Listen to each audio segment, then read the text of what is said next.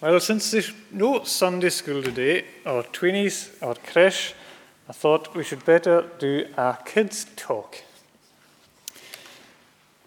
And it's obviously we haven't been able to do it because of the COVID cases that we have, and we've just been careful because grown-ups do worry. I don't know if you worry as young people. Maybe you don't worry that much about anything, but grown-ups certainly do. And maybe it's true to say that as you grow older, your worries grow with you. And the number of your worries grow as you do. But I want us to remember what happened when COVID came at first. What was it that we were drawing and putting in our windows? It was one of these things. A rainbow. And hopefully, maybe they're still in your windows. But if you've taken it down, maybe it's time to draw another one and stick it back up in your window again. And it was meant to be a hope of better days to come. But we know as believers in the Lord Jesus Christ and the believers of God that the rainbow was a promise made to Noah, that he would never destroy the world with water. But it was also a promise that he would remember Noah. And we were drawing these things. But do you know what? A rainbow is actually a full circle. When you look up, I was looking on the internet, and it tells that a rainbow is a full circle. And you know what? We only see half of it. We'll probably never see a full circle. I'm told that you have to be up in a plane quite high up. And there's all different things that need to happen in order for you to see the full circle. But many of us will probably never see it. And we only see half of the rainbow. So when we are worried and we see the rainbow, we need to remember that God remembers us. And remember that it was a promise that he made to Noah that he would remember him. God remembers us. But maybe we don't understand what's going on. And maybe we don't understand what his promises really mean for us. Because we only see half of the rainbow.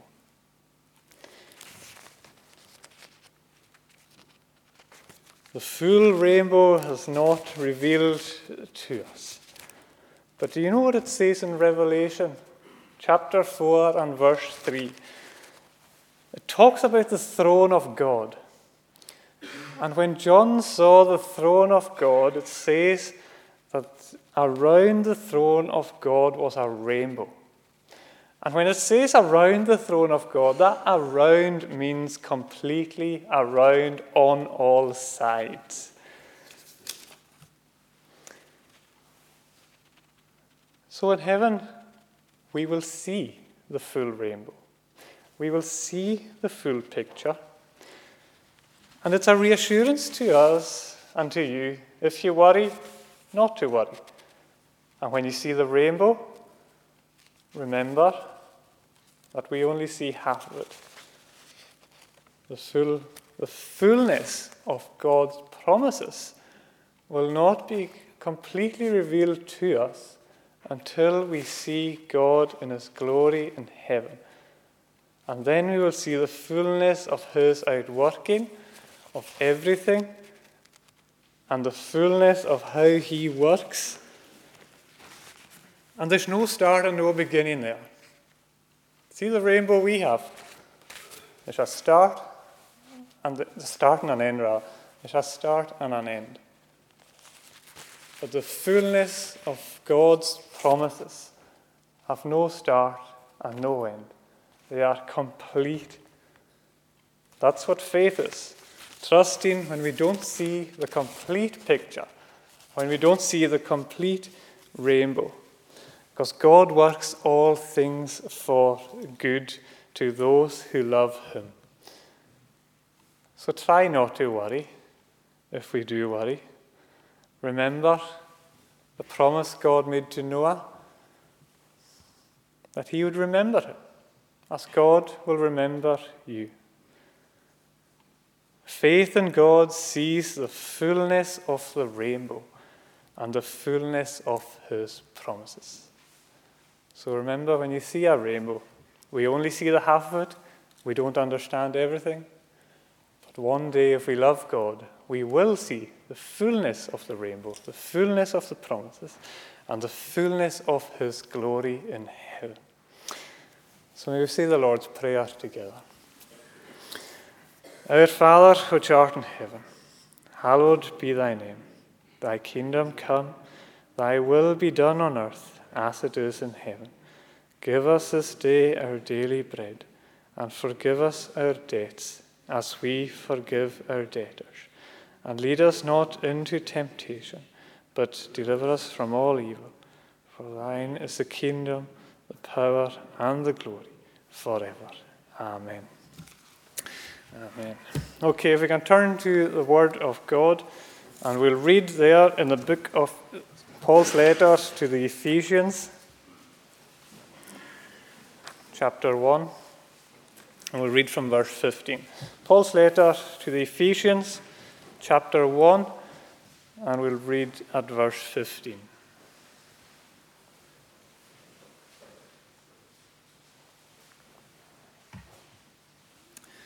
This is God's word that is living and active. May we hear it, and may he bless it to us. The letter of Paul to the Ephesians, chapter 1, verse 15, and we'll read through into chapter 2 at the end of verse 10. For this reason, because I have heard of your faith in the Lord Jesus and your love towards all the saints, I do not cease to give thanks for you, remembering you in my prayers, that the God of our Lord Jesus Christ, the Father of glory, may give you a spirit of wisdom and of revelation in the knowledge of him, having the eyes of your hearts enlightened, that you may know what is the hope to which he has called you, what are the riches of his glorious inheritance in the saints, and what is the immeasurable greatness of his power towards us who believe, according to the working of his great might, that he worked in Christ, when he raised him from the dead, and seated him at his right hand in the heavenly places, far above all rule and authority and power and dominion, and above every name that is named, not only in this age, but also in the one to come. And he put all things under his feet, and gave him as head over all things to the church, which is his body, the fullness of him who fills all in all. And you were dead in the trespasses and sins in which you once walked, following the course of this world, following the prince of the power of the air, the spirit that is now at the work in the sons of disobedience, among whom we all once lived in the passions of our flesh, carrying out the desires of the body and the mind, and were by nature children of wrath, like the rest of mankind. But God, being rich in mercy, because of the great love with which he loved us, even when we were dead in our trespasses, made us alive together with Christ. By grace you have been saved, and raised us up with him, and seated us with him in the heavenly places in Christ Jesus, so that in the coming ages he might show the immeasurable riches of his grace and kindness towards us in Christ Jesus. For by grace you have been saved, through faith. And this is not of your own doing. It is the gift of God, not a result of works, so that no one may boast. For we are his workmanship, created in Christ Jesus for good works, which God prepared beforehand that we should walk in them. May the reading of God's word be blessed to us.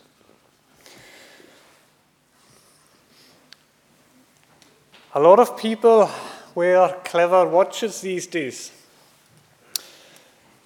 And it'll tell you who's been phoning you, or who's sending you a message, or what they're saying in that message. But something else that these watches will do is that they'll count your steps. And most active people will be looking for a number of something around 10,000, I believe.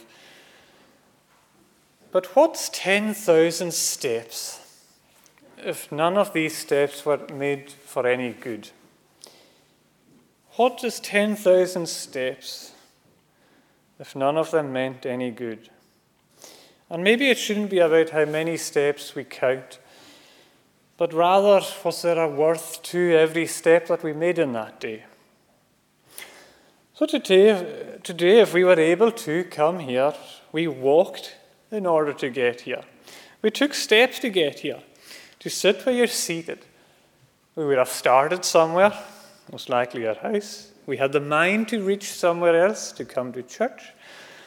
And whatever your reasoning why you came with a purpose, to hear the word of God, or to hear God speak to you.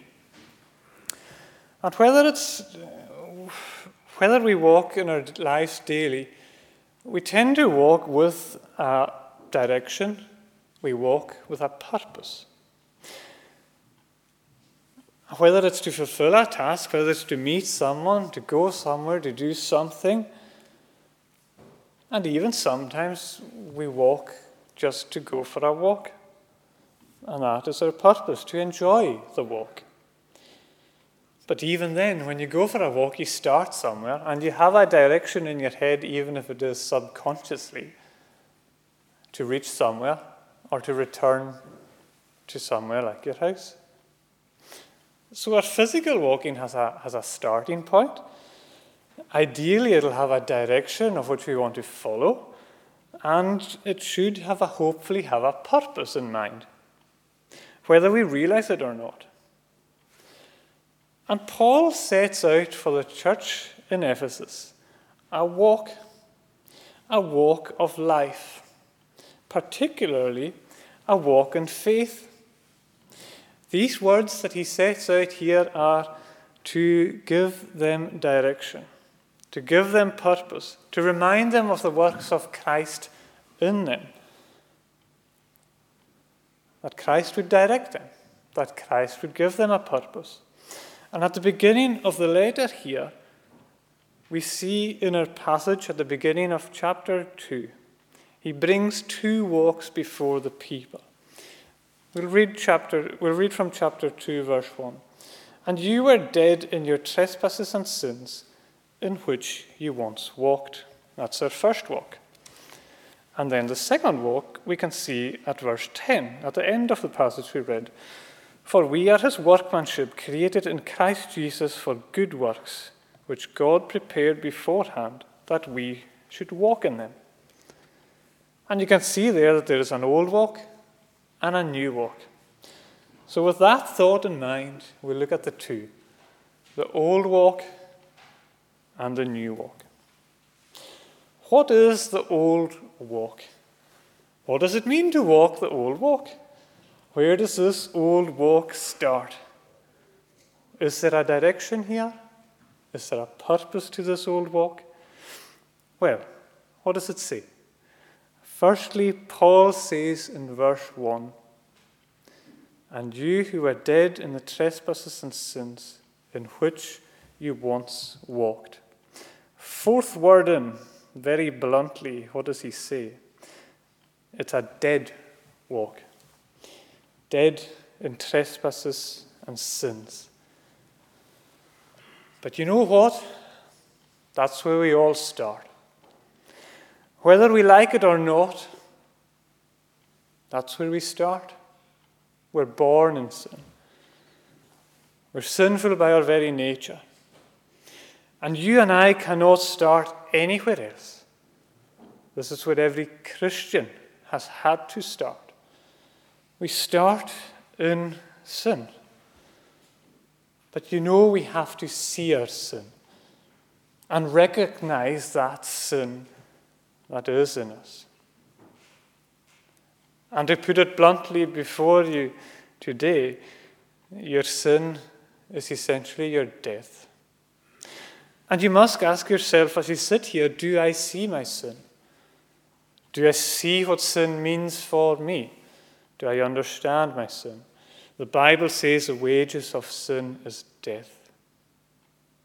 That death is your just punishment from God for any sin. And that punishment is an eternity in hell. Are you going to walk yourself there? Step by step. What worth then do your steps have? I've got a wee small book that I keep handy, and I just write these wee notes in it. And one of the things I have written in it is, sin is our first handle to Christ. Just something I seen, I wrote it down, I don't know who wrote it. Sin is our first handle to Christ.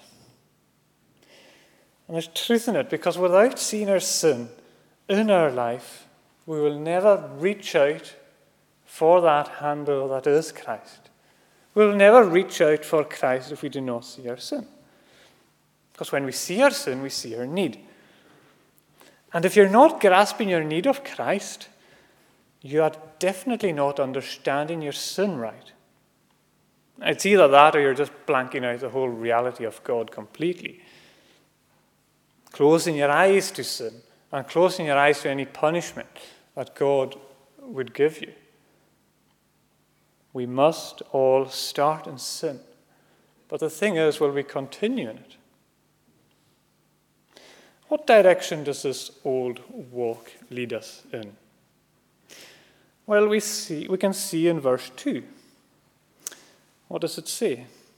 In which you once walked, following the course of this world, following the prince of the power of the air, the spirit that is now at the work in the sons of disobedience. The course of the world and the prince of the air. The direction is that you follow two things. Course of the world and the prince of the power of the air. And the word follow is literally according to here. And you can imagine something of an instruction book that you accord yourself to follow.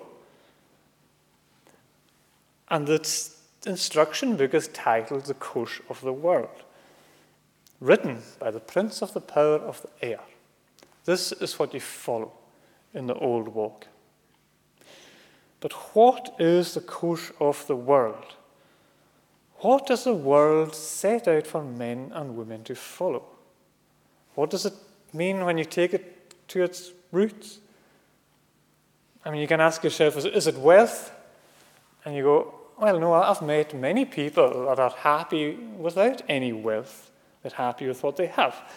And you go, is it power or authority? And you go, no, there's many people who did not want any power, any authority, or any responsibility.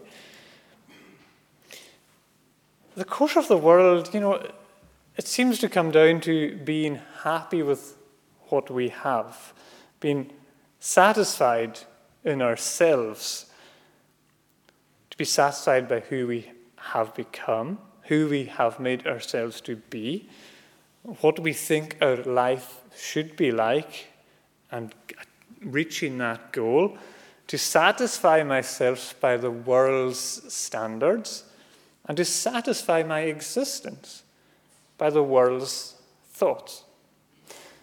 With no God and no Bible, because when we take these things into account, it robs us of any self-satisfaction that we have made. But this is what the prince of the power of the air will do for you. This is all he will do for you. The prince of the power of the air, the spirit, the devil, he will give you something to follow. He doesn't care what it is, as long as it's away from the true God and the truth of him. This is the old walk's direction, away from truth. And you can imagine a map of London.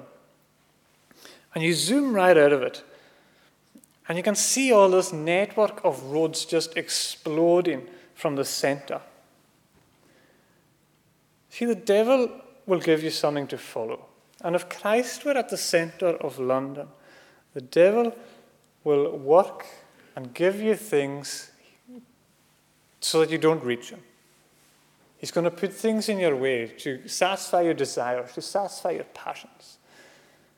He doesn't care if you're going further away. He doesn't care if you're going round and round. He doesn't care if you're going back and forth. So long as you're not getting any closer to him. But even then, if you were to start getting closer, see on the map, there's many other routes he can distract you by. He'll put many things in your way to make you turn away from Christ. He will try and deceive you and take you any other way. In fact, he might try and deceive you by telling you that he will take you there. And he might say, follow my voice. And his voice actually sounds quite good. His voice sounds easy to us.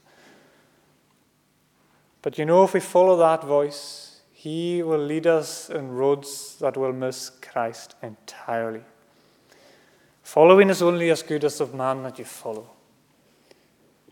So if you think you are happy with your life, what are you following? Ask yourself, who's leading who? Am I leading myself? Or is the devil actually leading me? You see, true direction, it's very important because it tells you where you're going to end up. And the direction is for a purpose.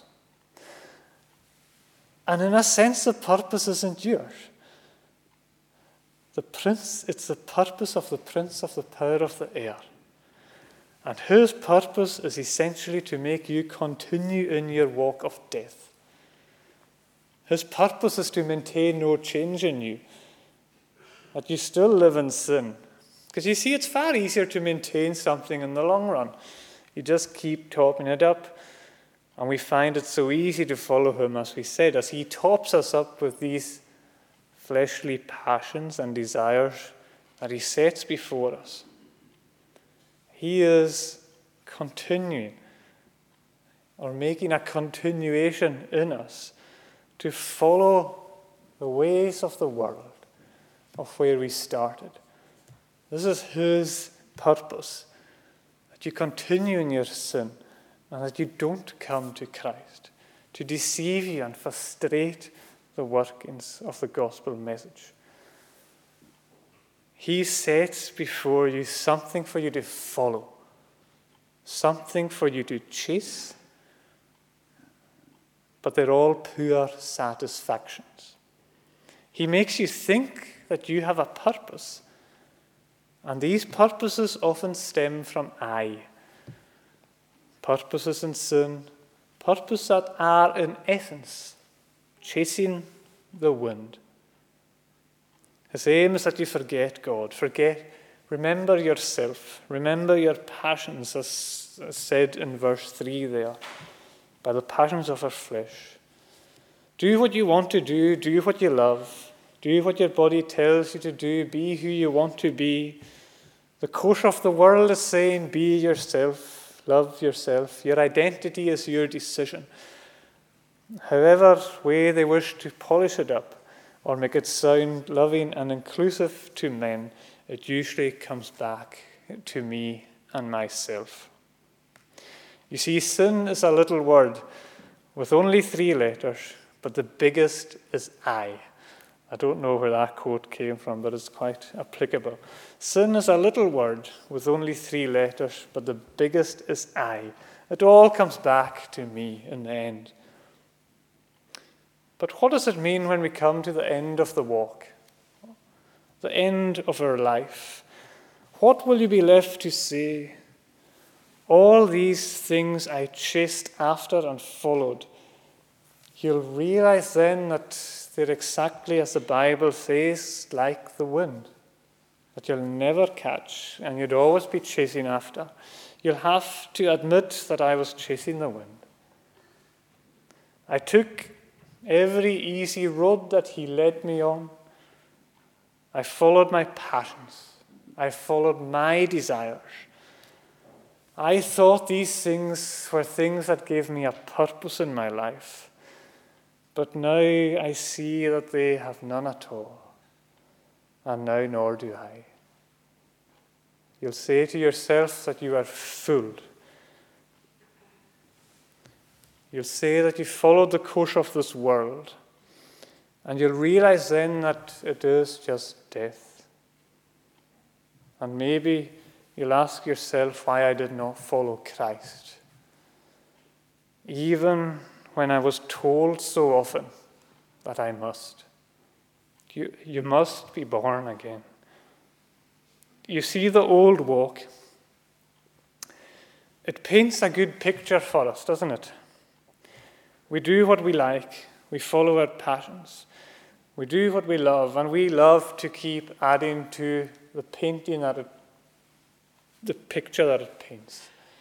We think it's going to be so good, but when it comes to the end of the painting, it's actually an ugly picture that is set before us. Death is ugly. And it's something that we cannot restore of ourselves to any beauty.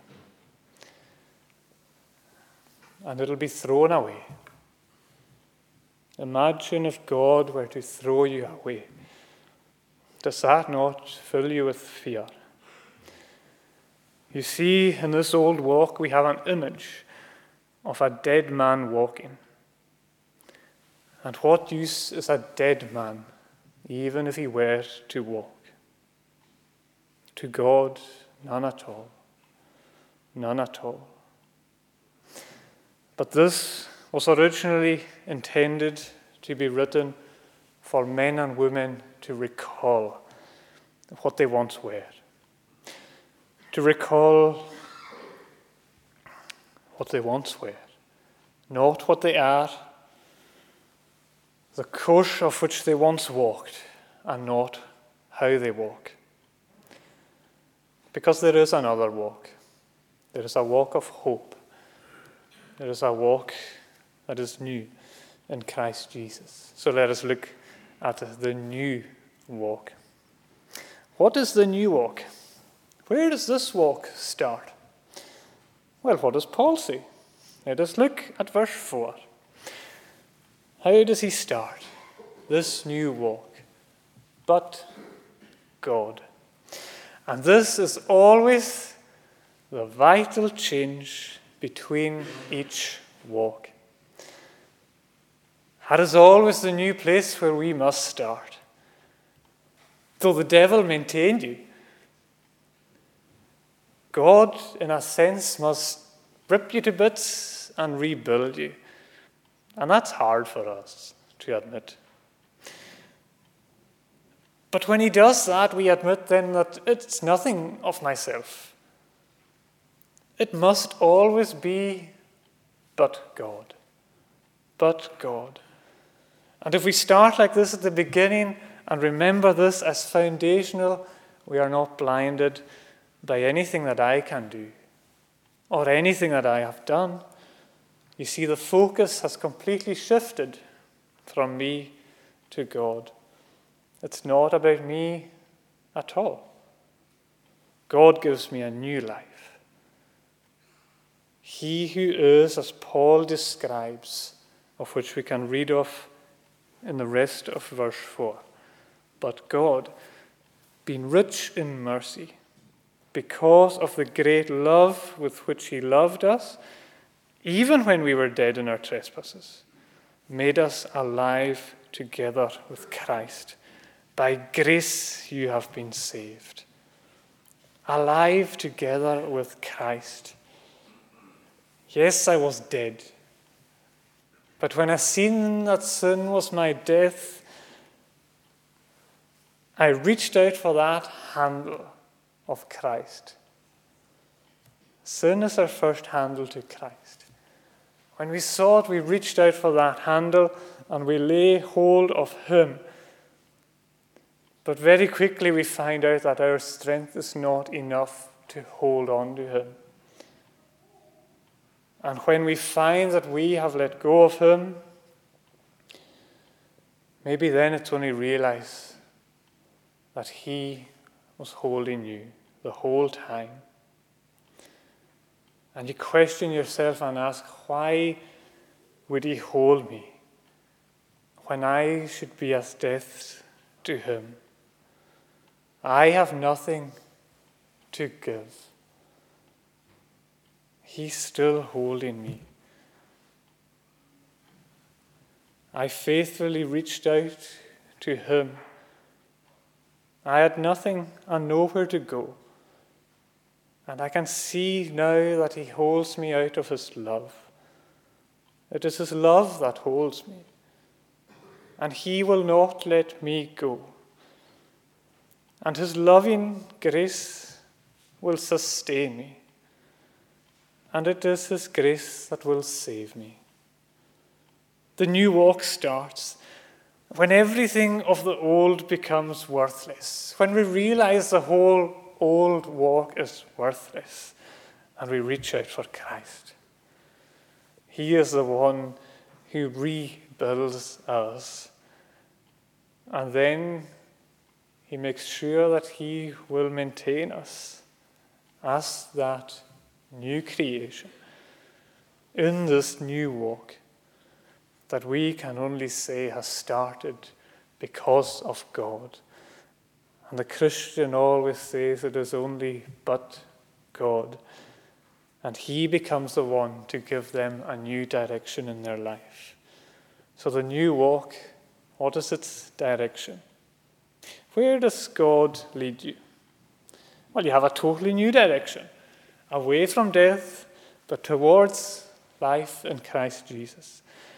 And the root of this direction is found in God's grace through Christ Jesus. Because if you look at verse 2, the old walk involved a following. It involved a longing after. It involved a chasing after. The wind that is never caught. But it doesn't say follow in the new walk. Verse 10, what does it say? For we are his workmanship, created in Christ Jesus for good works, which God prepared beforehand that we should walk in them. We walk in them. Christ works primarily in us. And in fact, it also says that it is not of our own doing, it is a gift of God, not a result of works, so that no one may boast. God works first. That work is in you. The believer, in a sense, is not external to his work as a work that we follow after and try and grasp, but we are a part of it. We are included in his work. We walk in his work. He who has done a good work in you. Jesus himself prayed in John 17 that his people, that they would be one, just as you, Father, are in me, and I in you, that they might be in us also. It is a walk in faith, and many times the direction of the old life would seem easier, and the direction of the old life would be clearer to us to follow. But this walk is based on faith in Christ. When we don't understand everything, when we don't see the full picture like the rainbow, we might only see half a promise, but it's still a promise. We don't see the fullness of the promise.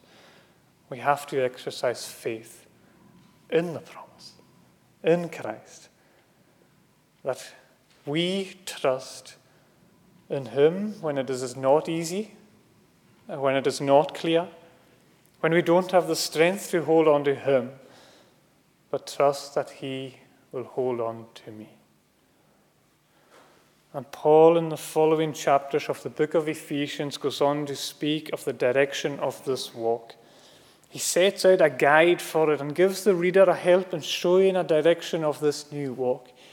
He says in chapter 4 to urging the person to walk in a manner worthy of the calling to which you have been called, with all humility, gentleness, patience, bearing one another in love, eager to maintain the unity of spirit in a bond of peace. Chapter 5, verse 2, and walk in love, as Christ loved us and gave himself up for us. He goes on to say, walk as children of light. But he also says, look carefully then how you walk. The direction has changed.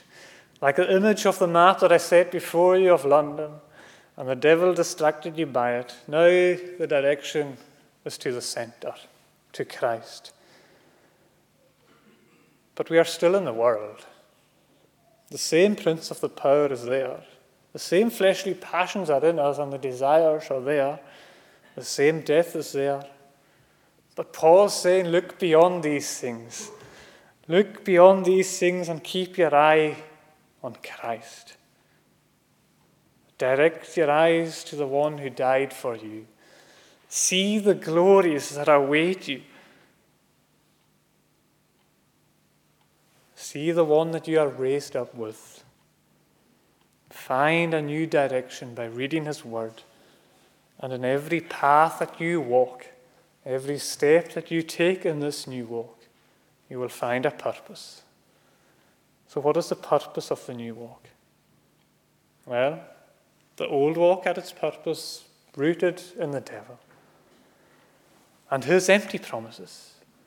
But the new walk is rooted in God and his purposes and his promises that are trustworthy. Verse 10, it says that we are his workmanship.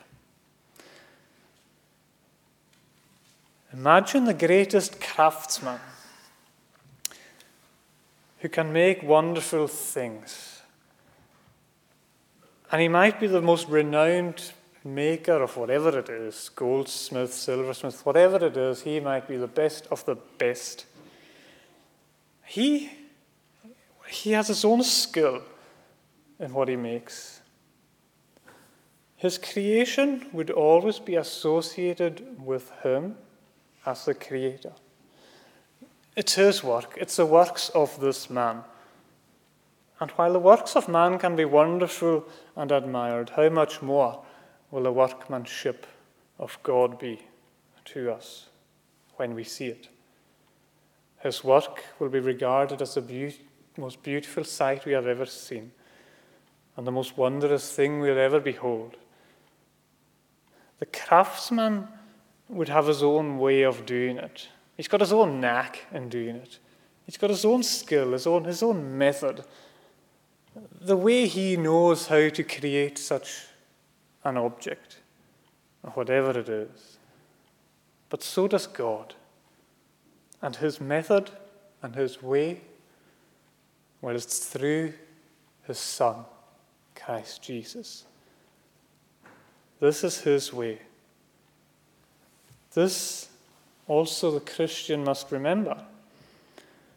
Like the object that was always associated with the craftsman, the Christian must always remember that people should see and admire the workmanship of God in us.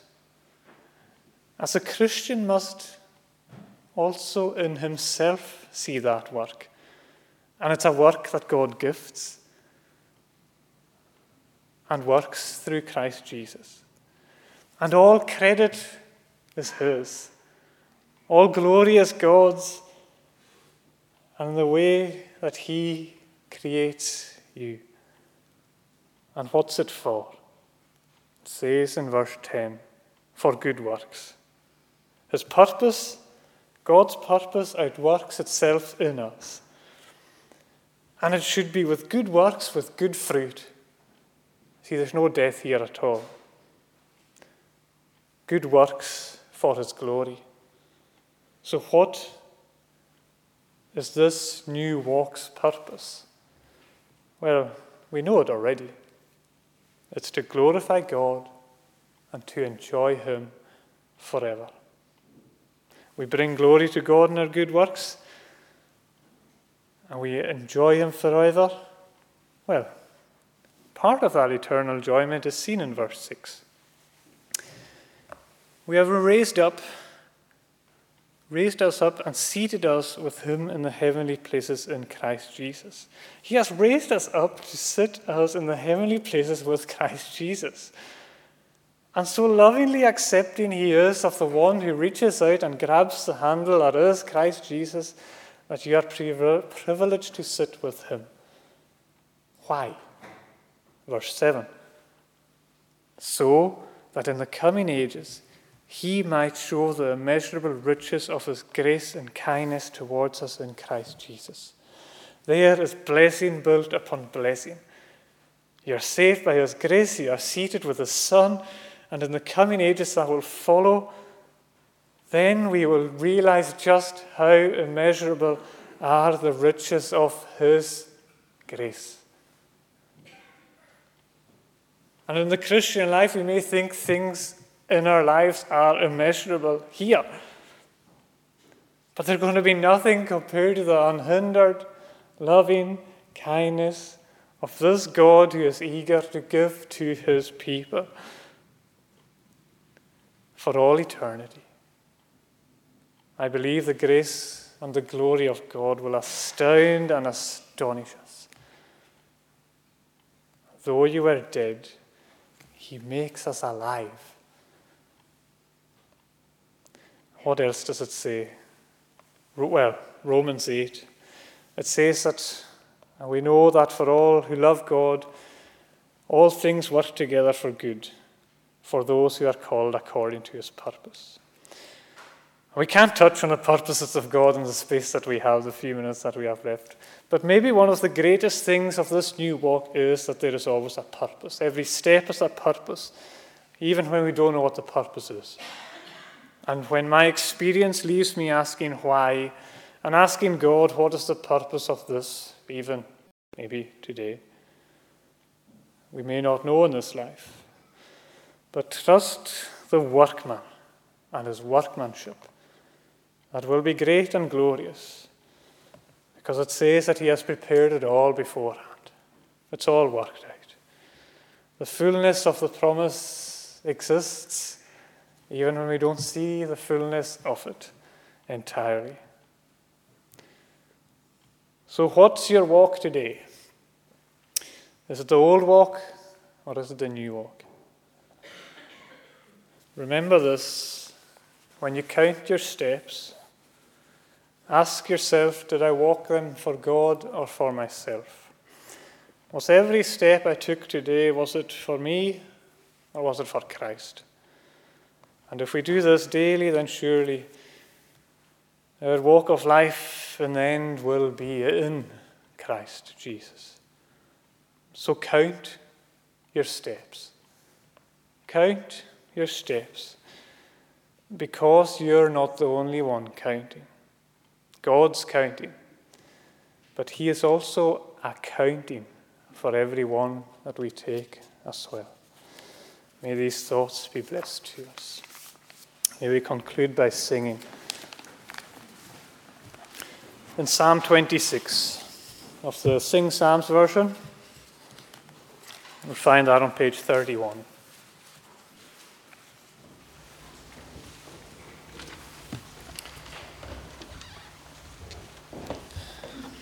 Psalm 26, Sing Psalms, page 31.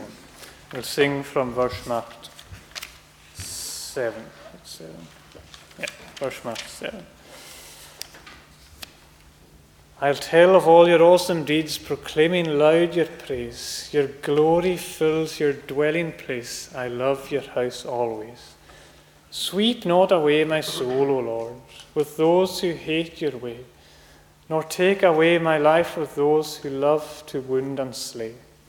For their right hands are full of bribes, they plot iniquity. But I will lead a blameless life in mercy set me free. My feet will stand with confidence upon a level place, and in the people's gathering I'll praise the Lord of grace. We'll sing these verses to God's praise. I'll tell of your awesome deeds. Stand.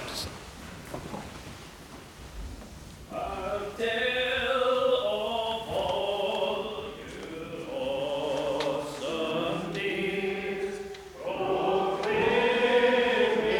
loud your grace, your glory fills your dwelling place. I love your house always.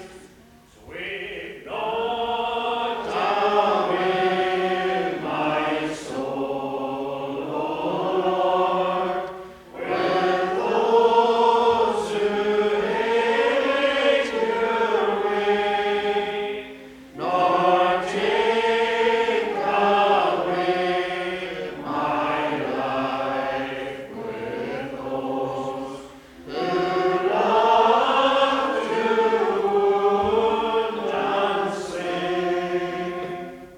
But their right hands are full of Christ, exalted iniquity, and I will lead a blameless life. In mercy set me free. My feet will stand with confidence upon a level place, and in the people's gathering I'll praise the Lord of grace. Conclude in prayer.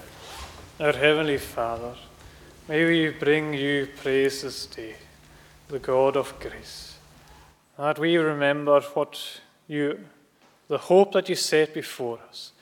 We pray that your word would be active and living in us, and turning us aside from our evil ways, turning us from the old walk towards the new walk, that we would reach out for Christ Jesus and lay hold of him, and that we would remember that you are one who holds us and keeps us, that you are the one who will shower us with your eternal blessings through the works of Christ Jesus, that we hold faithfully to him through every step that we take in our life, whether we see the fullness of it or not. Lord, be with us as we part. Forgive us our sins, we pray. Bless your word to us. And all these things we ask in the name and power of Christ Jesus, our Saviour. Amen.